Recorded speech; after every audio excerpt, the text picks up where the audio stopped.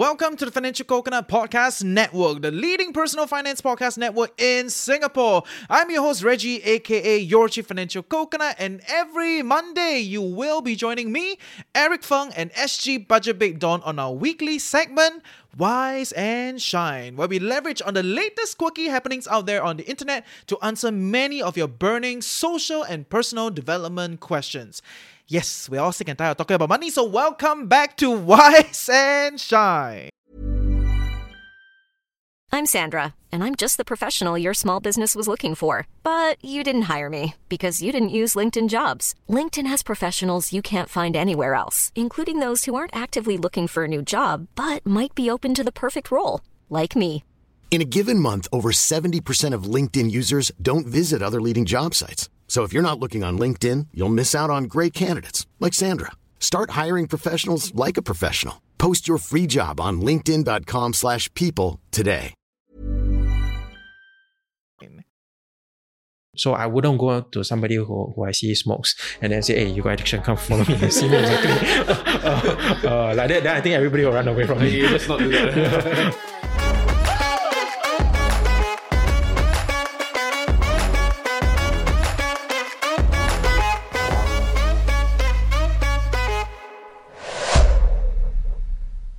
We have established a good baseline that, addiction really just means that you gotten into a position where you can no longer control, where you can no longer do that, right? And I wanted to talk a little bit more about like how coping in itself is just the highest level of the problem, right? Or the highest level of the manifestation.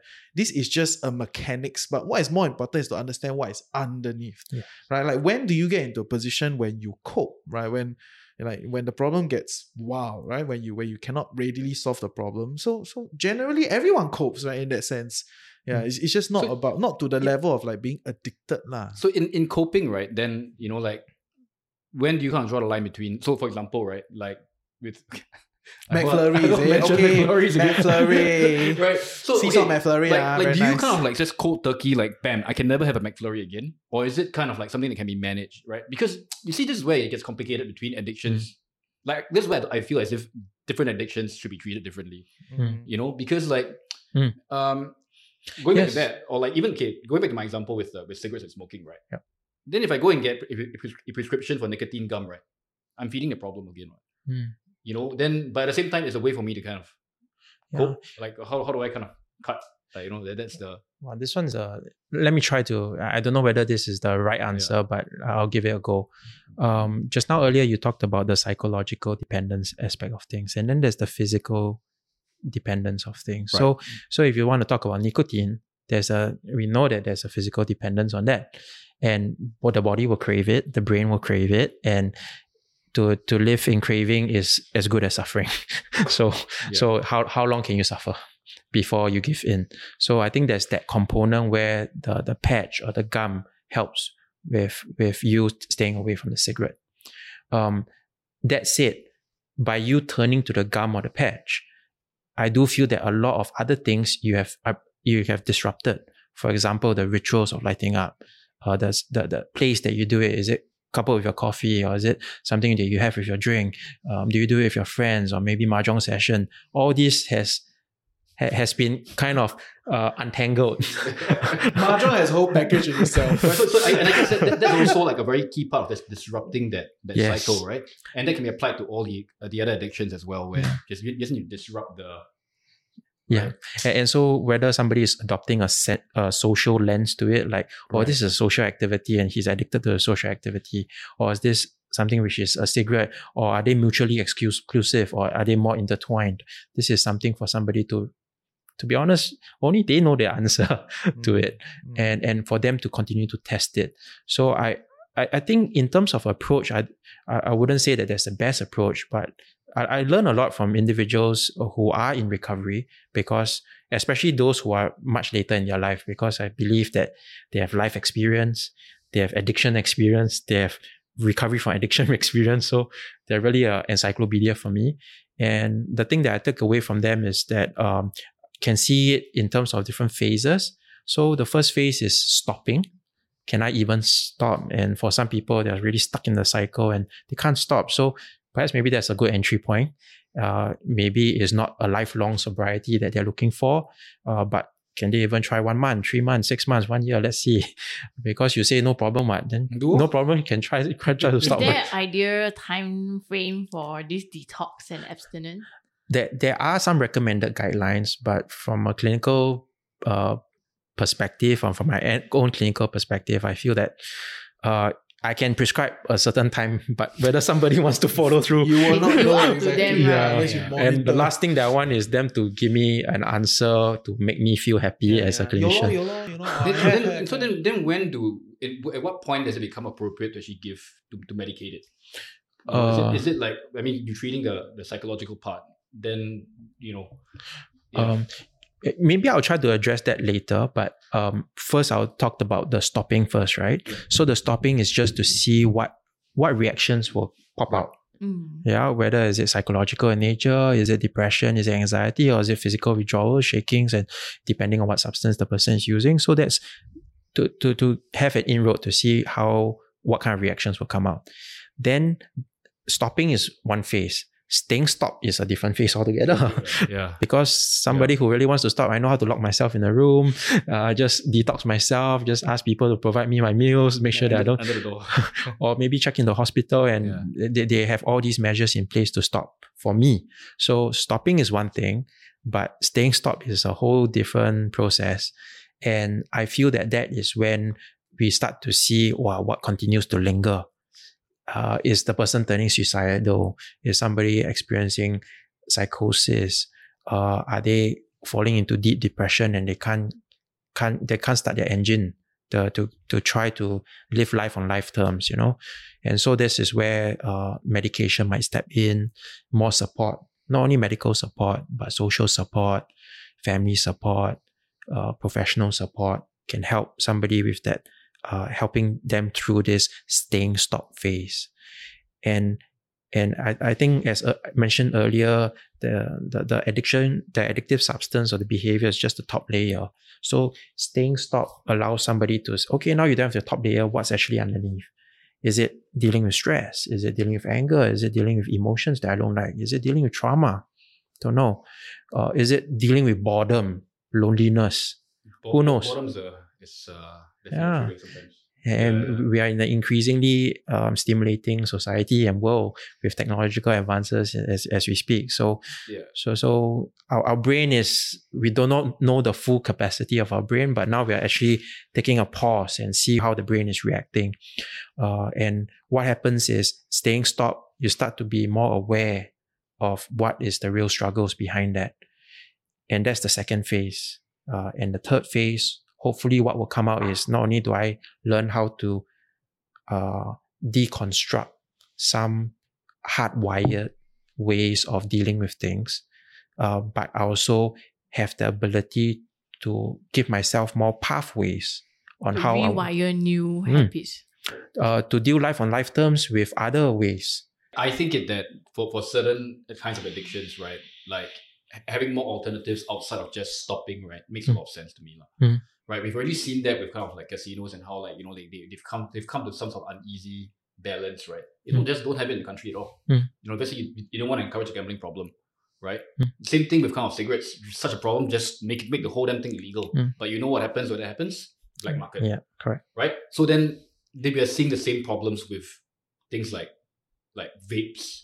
And it's an issue for me, because as someone who's trying to quit, I have no option. If I can't quit in the next kind of 2 to 3 years or whatever, it's risk getting lung cancer or buying black market stuff to try and kind of harm to kind of reduce my risk.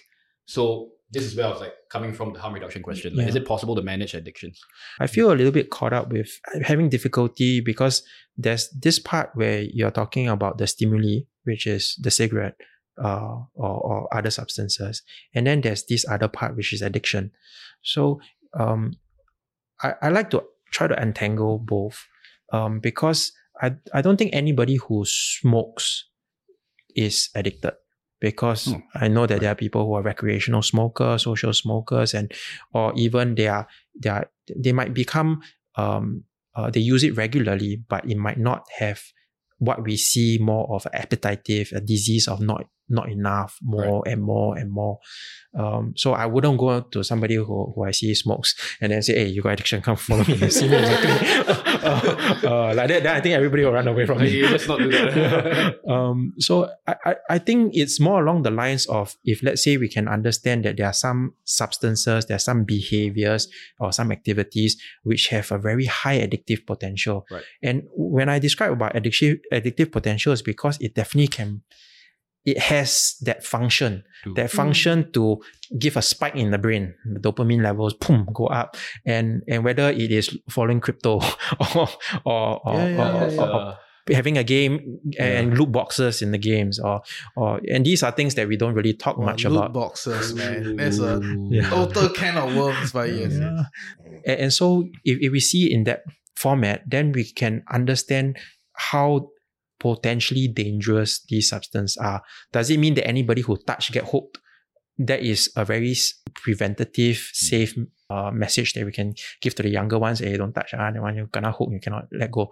So that's one approach. Not talking about policies, but in this part of the world, Singapore at least, we are trying to focus on trying to safeguard and protect the young, because their brain is still very suggestible, very malleable, and we don't want them to be exposed too quickly. Youth initiation of a lot of these things is actually a big problem, big risk.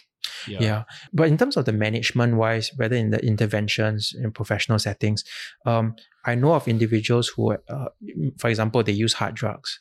And because the withdrawals is such a difficult experience for them, to the point that the word traumatic experience is used. Cold turkey is not fun for somebody who's on hard drugs and is trying to wean off it. And so because it's so traumatic, they relapse. They relapse. No choice. They have to go back and use what is to help them feel a sense of normalcy, a sense of okayness. In that sense, definitely I do feel that there's a role for medication to help somebody, maybe not necessarily to substitute like a nicotine patch, what it does for cigarettes, but maybe with the withdrawal management, whether it's the diarrhea that comes or the sleeplessness and whatnot. So that can help somebody through that difficult phase. So by managing the withdrawal symptoms, it's then easier for them to stop and stay stuck. Or it encourages the notion to them that it can be done. Because otherwise, on its own, without medication, it might be too painful for the individual to even want to go through it. No, but even, and that's the whole carrot and stick kind of situation, right? Like certain things you're going to do it's going to be very painful, and to reduce the pain, there's no easy way to reduce the pain, right? So you try to incentivize yourself in a different way, trick your mind into doing it, right? So that's the baseline of what a lot of management books try to teach you, right? You want your guys to do this path, and it's very difficult. There is no way around this path, so you use other ways to motivate them, right, to get them down the path. It's a controversial discussion because like depending on who you're speaking to, it's either a black or white thing, or there's some room for grey. No, but that's the whole policy. But I mean, if you talk to someone like, most people here in Singapore at least, like, if you encounter someone who's a heroin addict, that's, better quit or die. No, but I get where you're coming from though. If I could share, right? I mean, I am really quite addicted to chocolate. I need it every day. But it was a problem. So it went from having benefits to negative benefits when I saw my weight ballooning. And then my skin was breaking out. So now it was very negative. I tried to stop, but I couldn't. And I think like me telling myself to stop was making it worse, because it's like I craved the forbidden food, Then what happened was, in the end, I just kept trying to adjust. So I tried the fade out method, helped a little bit, but I still needed my daily chocolate. At least it wasn't like a whole bar, but down to like bite-sized pieces. But one thing that I found helped, which you say when you talk about symptoms, right? One of my withdrawal symptoms was my taste buds just crave for the taste. So something that I tried was, since the problem wasn't the chocolate per se, but the sugar in it, the calories and all that weight, I came across this thing called chocolate tea bags. Oh, I've seen those. Yeah, and actually they're more pricey than normal chocolate. But since I was trying to solve the problem and not have to stop entirely, right, it's broken like a true chocolate addict. I should myself, okay? But yeah, so I actually tried that and it helped. It helped me to manage, because I craved that chocolate. I would drink that chocolate tea. It's 0 calories, but it helped to reduce that withdrawal, and then I was able to stop. But then after that, then got comfortable. Then my weight went down. Like, okay, I can start again. And then I relapsed. right? Yeah, but I think it makes total sense though. Yeah. And ultimately, where is the end point? Like, I think I like to see recovery, because that now we talk about the flip side of the thing, is that addiction is where the person maybe has started and came forward to want to make the decision to make a change or seek help for it. And the ideal thing is stop, then all your problems are solved. But you stop, you got a different set of stopping problems that pop up. And so I like to think of recovery as it's so much more. It's not what you stop or what you give up, but actually what you take up. And so there's two folds to it, because if I only focus about, my whole life is geared strategizing how to stop, what kind of life is that? It's quite a mundane life. But if I start to look forward and start to build things like the trust that I get, the relationships that I get back, my functioning, my productivity, and my creativity can be channeled in a different way. Once it booms, then you grow something so nicely. Why would you want to go back to something that takes it away? Yeah. And so the focus just switches. So it's really a whole mindset shift. Instead of focusing on what you have lost or what you are no longer having, you focus on what are you adding and getting more of by giving up this one thing. But I think we also need to add that it's not a simple shift. Yes, like, exactly. A lot of people use mindset shift, just change. But mindset shifts are not simple, right? Easier said than done. The thing that really would help also is how society actually perceives addiction also. It's, I mean, like, I don't think I'm overstating this, but like, you just Singaporeans in general, right? Like when you talk about someone who has an addiction, right? It's like, quit or die.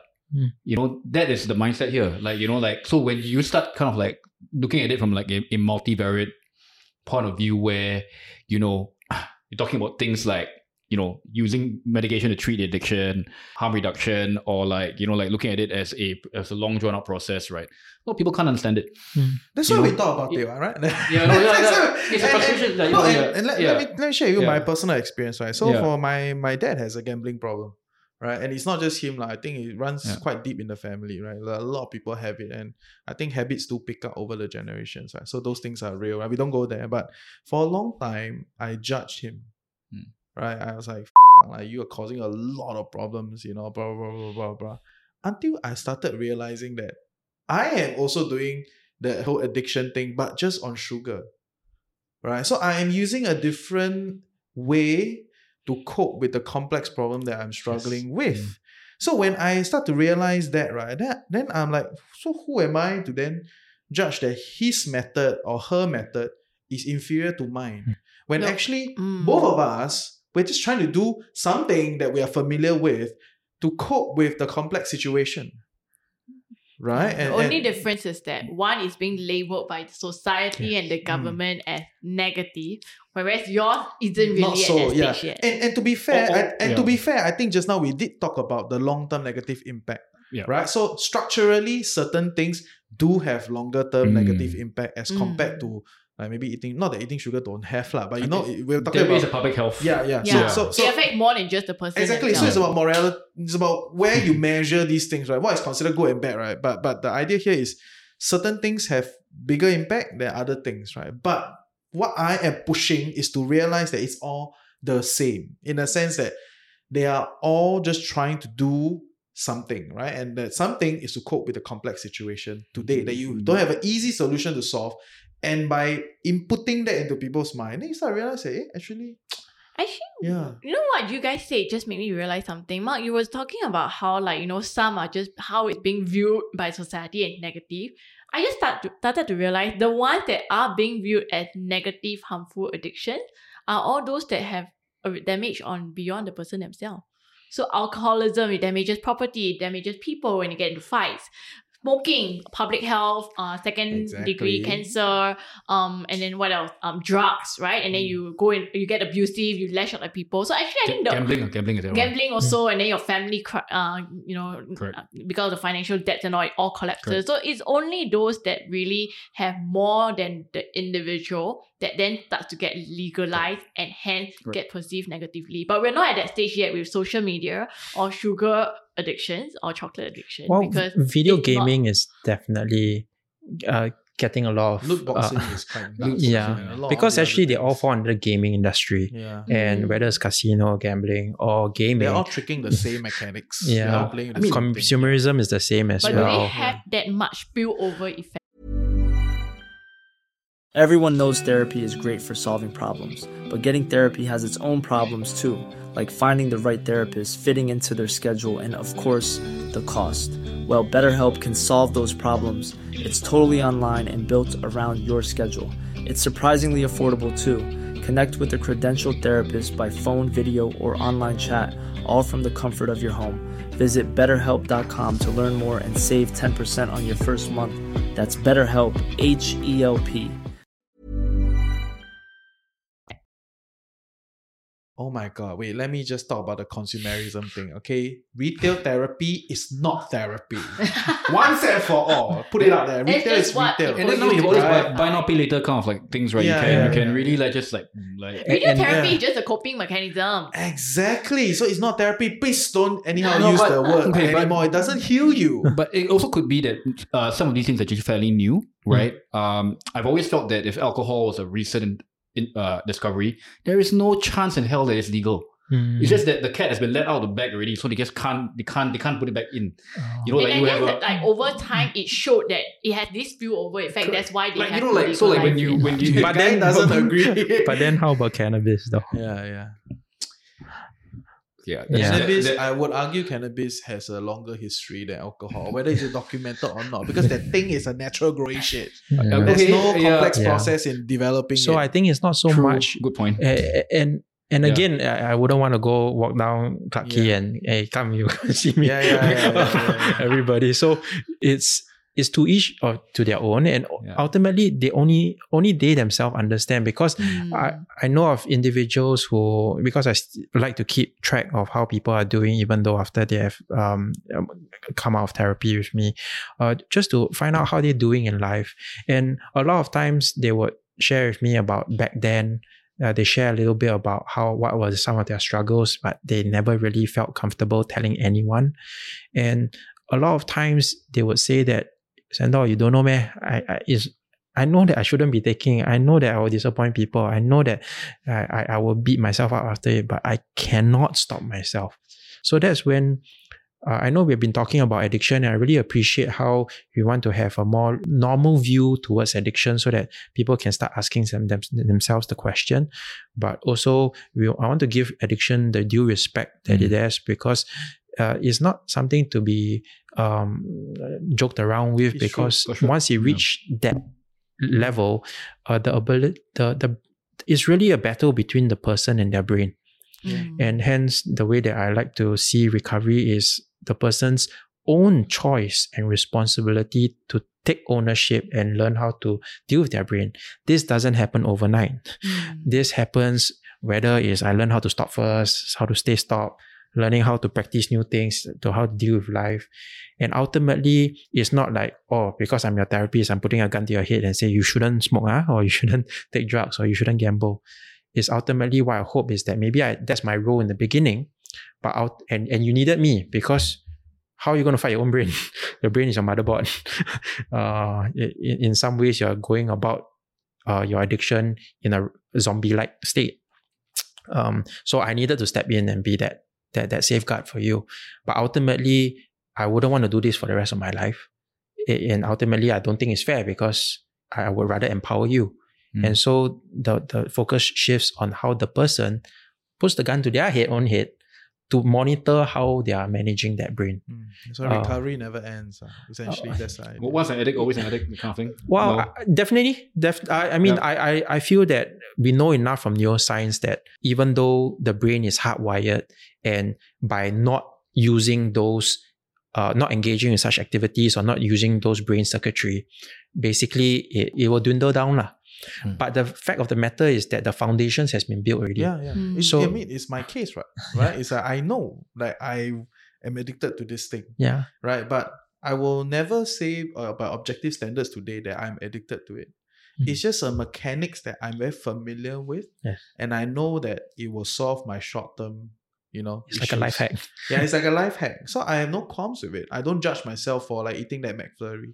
I'll just take it, but I know it's a signal, something's happening, you gotta do something about it. So it's really about working with yourself such that you do not get to the level. And I think most of our listeners will not be structurally considered an addict. Wait, right? But they're like, natural pointing. I said, you know, but it is true. I think I'm the one with like some addictions. No, but many people will have addictive behaviors or like very intense coping behaviors that actually the idea here is to realize that, you know, it's about recognizing that they exist and try to realize it is telling you something beneath, you know, that if you can solve that permanently, you're done. And one of the things that I did was to shift out. Because that was a big problem that was causing me to do all these other coping mechanisms. Once I shifted myself out of the home, you were eating less McFlurries. I suddenly don't need any of that. Yeah, I was like, solve the underlying problem. Exactly. And that is the part that is important. Not about whether public policy coming or not, you know, but you realizing that this is just coping, there is an underlying problem, and if you can solve the underlying problem, the problem at the top does not exist anymore. But that's a self-awareness. Like, I have a very important question. That's not your name, don't worry. So like, especially with addictions which have not yet gone into that sphere of being legalized or banned outrightly and classified as being bad. Like, as parents, we have to raise kids, and these kids nowadays are all being, you know, they're literally being given and shown social media right in front of them. All these tools that are literally designed to make them hooked, to make them addicted. But technology and policy has not yet caught up with technology and the application. So how can parents who especially are not trained psychologists, what can we do to help our children manage this, especially since they don't have that self-awareness yet, they don't have that brain developing it, they're still young, teenagers and all. What can we do? Follow China. China limit gaming hours. Yeah. Right? If you are a concerned parent, then if this is such a problem, then China limit gaming hours. But then you say, oh, it's a freedom of rights. How can you limit my choice? But it is essentially the government that's coming down to say that, okay, this is a problem. I think we all realize, okay, so 没有了. Right? And then we let the kid develop. Right? But anyway, I'll let the psychologist say. I do believe that the safeguards do help. But also we know that it becomes the forbidden fruit, right? And being humans, we like to outsmart the system. Yeah, the more the mom and dad say no gaming, the more the kid finds a way. Yeah, I will log into my neighbor's Wi-Fi. Yeah, exactly. So how can parents manage that without making it worse and fueling that addiction until it really goes over? I think the first thing is to shatter their dreams from the start first. Just tell them no that number one, you're never ever going to be a professional gamer. Right? This is probably a 1 in a million kind of thing. They'll prove you wrong. Maybe they really will become They'll prove you wrong. And that would be quite cool, right? Interview your kid in ADS style. But you see, that's also the pipe dream that, see, the thing about esports is this, right?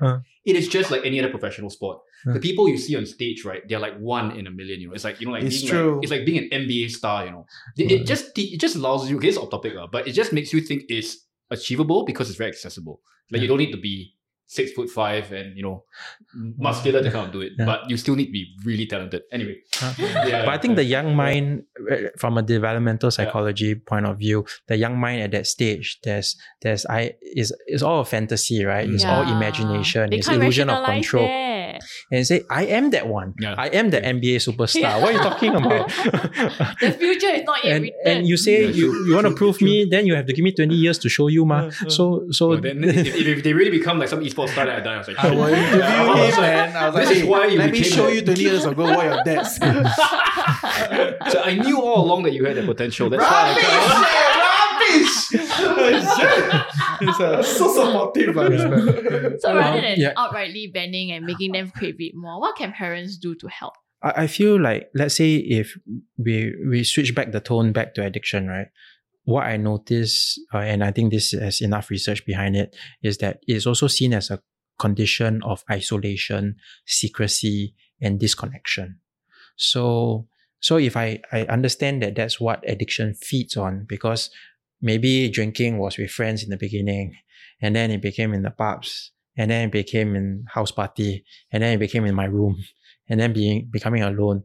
Or even if I did it, there's this part which I'm not telling people. So there's a lot of secrecy behind. So sometimes the carrot and stick method works, but it also might drive into that more secrecy, and that's even harder to draw out, right? So if let's say I don't know the exact answer to it, but I like to think, okay lah, if this is very good in one end, let's see what's the other end like. And then we try to find the balance. So I think it's really trying to find connections, understanding what is the motives, what's the functions to it. Remember, if alcohol was doing so much crap for me in the beginning, why would I want to pursue a lifetime with it? I wouldn't want to. So understanding what's the reasons behind, what's the motivations behind. Could it be because I needed more stimulation, I needed more thrill, couldn't deal with boredom, I feel lonely, I was being bullied at school or whatever, I don't know, or peer pressure, I don't know. So understanding from that point, because what we know is that the brain, we are only scratching the surface of what we understand from the brain. And I don't know how long it will take before we fully understand the brain. But what we know is that the technology is feeding our brain at a much faster rate than what we have been evolutionary up till now, where we are at with our brain. So am I anti-technology? No, I'm not. But I'm just thinking like, for somebody who's a young person, how can I get to understand why they're engaging it? Are they spending too much time? Is their relationship with their phone more than me as a parent? Likely so. And could we balance that out a bit more? Because I'm not saying take away the phone, because they'll definitely find a way to find the phone.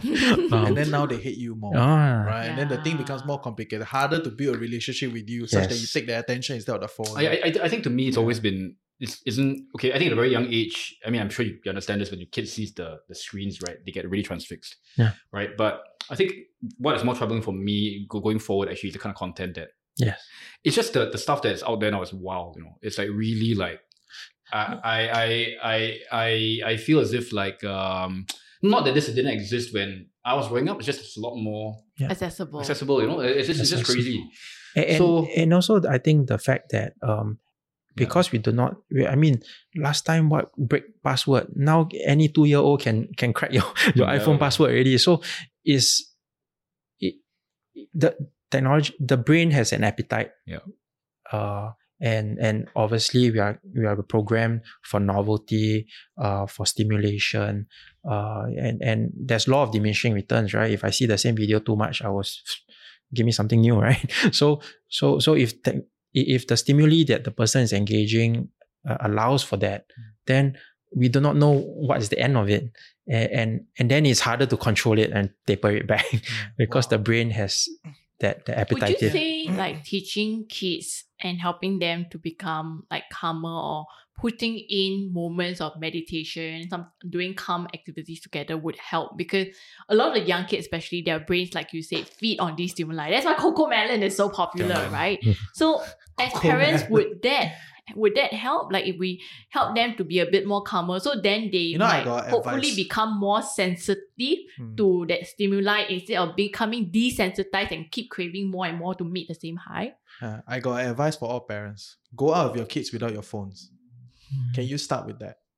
Because that is what I did. I mean, I don't have parents, but when I don't have kids, but when I go out I do that. I do. There's the dog electroshock collar. No lah, but more like I will go out, and without my phones, like no electronics, and then you start to look at you will find stimulus, but not on that screen.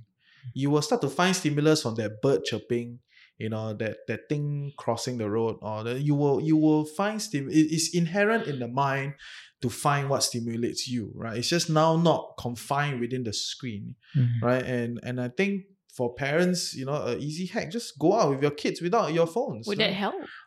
I do feel that, I mean, only in recent times then we had the technological advances and high-speed internets and whatnot. So I do agree with that. But psychologists agree that I approved by psychologists. Yes. I also like to think of it as when you mentioned about whether there can be some meditative practices to do with kids. I can just imagine a kid like, what's this? I cannot sit still. I'm ADHD.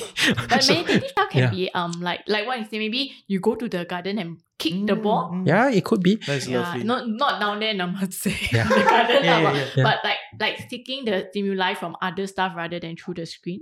Yeah, I think that definitely works because we know that when somebody is fully immersed in the moment, then they are very mindful about what they're hearing, what they're seeing, what they're tasting. So I think that's great.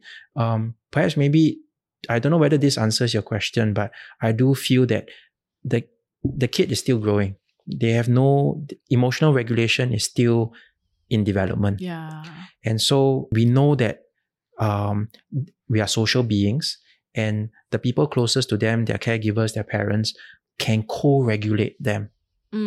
So that means that it's not necessarily that you sit down with me, let's do meditation, namaste, but I love how namaste is a joke these days. I'll probably be short as a cancer hit. But more along the lines of how you can think of it as, how am I dealing with my emotions as a parent when I'm interacting with my child who is flustered, who is unsettled. And I have the ability to model that.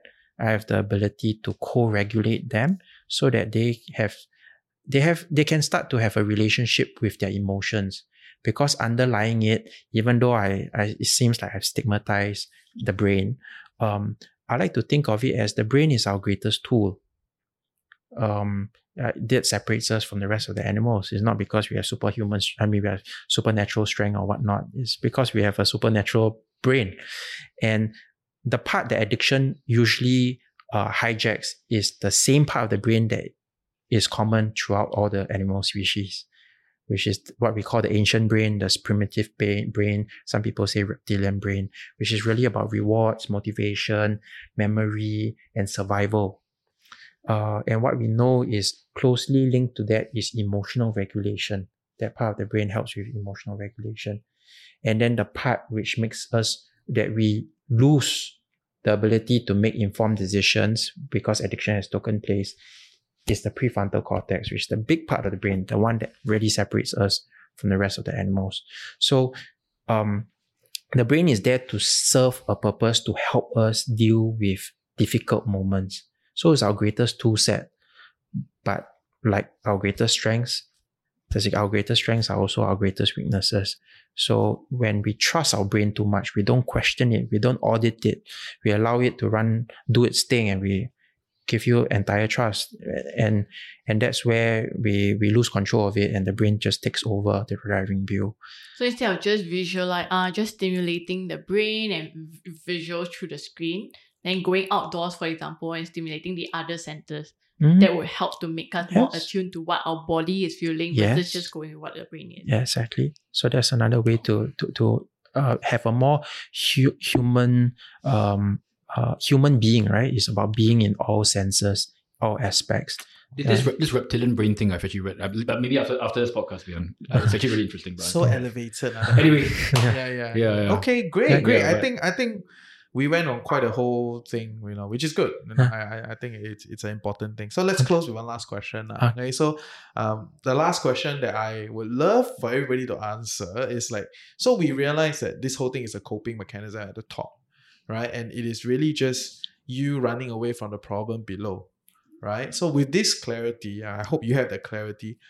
What are certain actionable steps that you will do to try to understand the problem beneath, such that you can do a rug pull from the addiction? I like what Sandor said about the detox. Because I think doing a detox, whether it's a social media detox or a chocolate detox or your McFlurry detox, I don't eat all that helps you to then concentrate on what made you crave that in the first place. What makes you need that in the first place.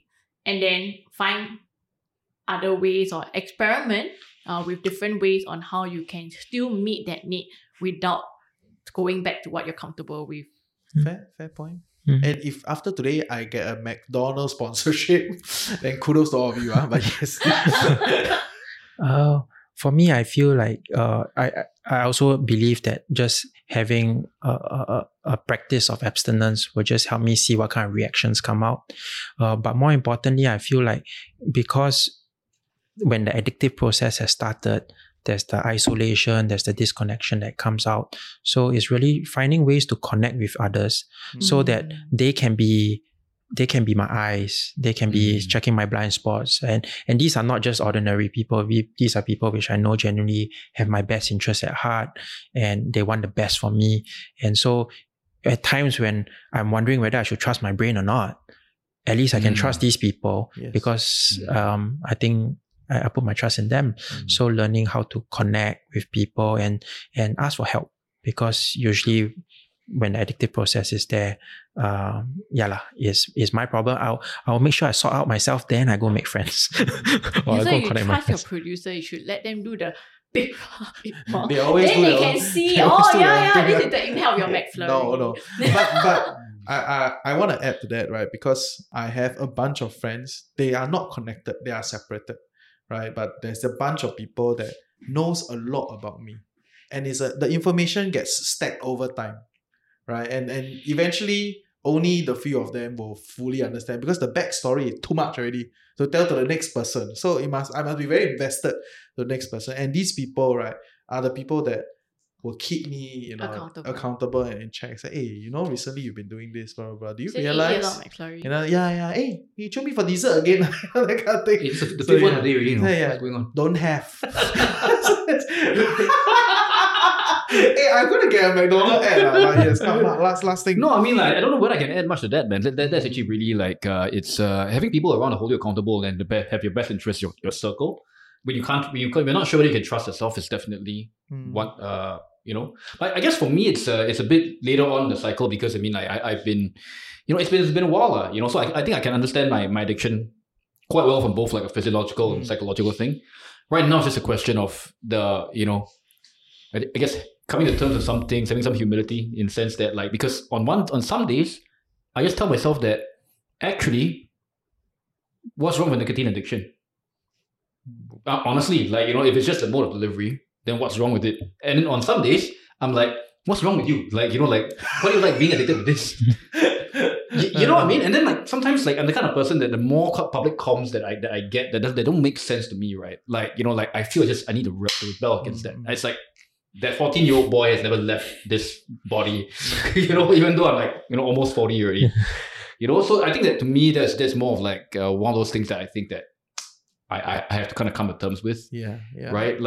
And that's also why I kind of ask those questions about whether, it's possible to have your cake and eat it, manage certain addictions, right? Because that's kind of what I'm going through. Is it possible to, And this is such an interesting ending, because I know people that essentially, it's not uncommon, but internally you have multiple personality that breaks up as a result of it, and then one side is judging the other side. It's damn interesting. And then it's a precursor of bipolar and all those things, right? So we can talk about that. If this thing blows up, we'll talk more about it. But at the end of the day, I think it's about finding the life you love, right? And learning how to work with yourself, work with your mind, what triggers you, what works with you, what environment are you, what problems are you facing. I think it's all a big part of living a life you love. Okay. Thank you, guys. Thank you for having us on so this show. awesome, this ending. Love it.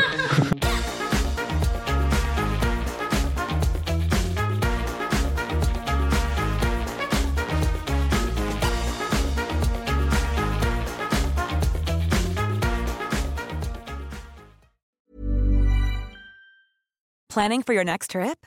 Elevate your travel style with Quince. Quince has all the jet-setting essentials you'll want for your next getaway, like European linen, premium luggage options, buttery soft Italian leather bags, and so much more. And is all priced at 50 to 80% less than similar brands. Plus, Quince only works with factories that use safe and ethical manufacturing practices. Pack your bags with high-quality essentials you'll be wearing for vacations to come with Quince. Go to quince.com/pack for free shipping and 365-day returns.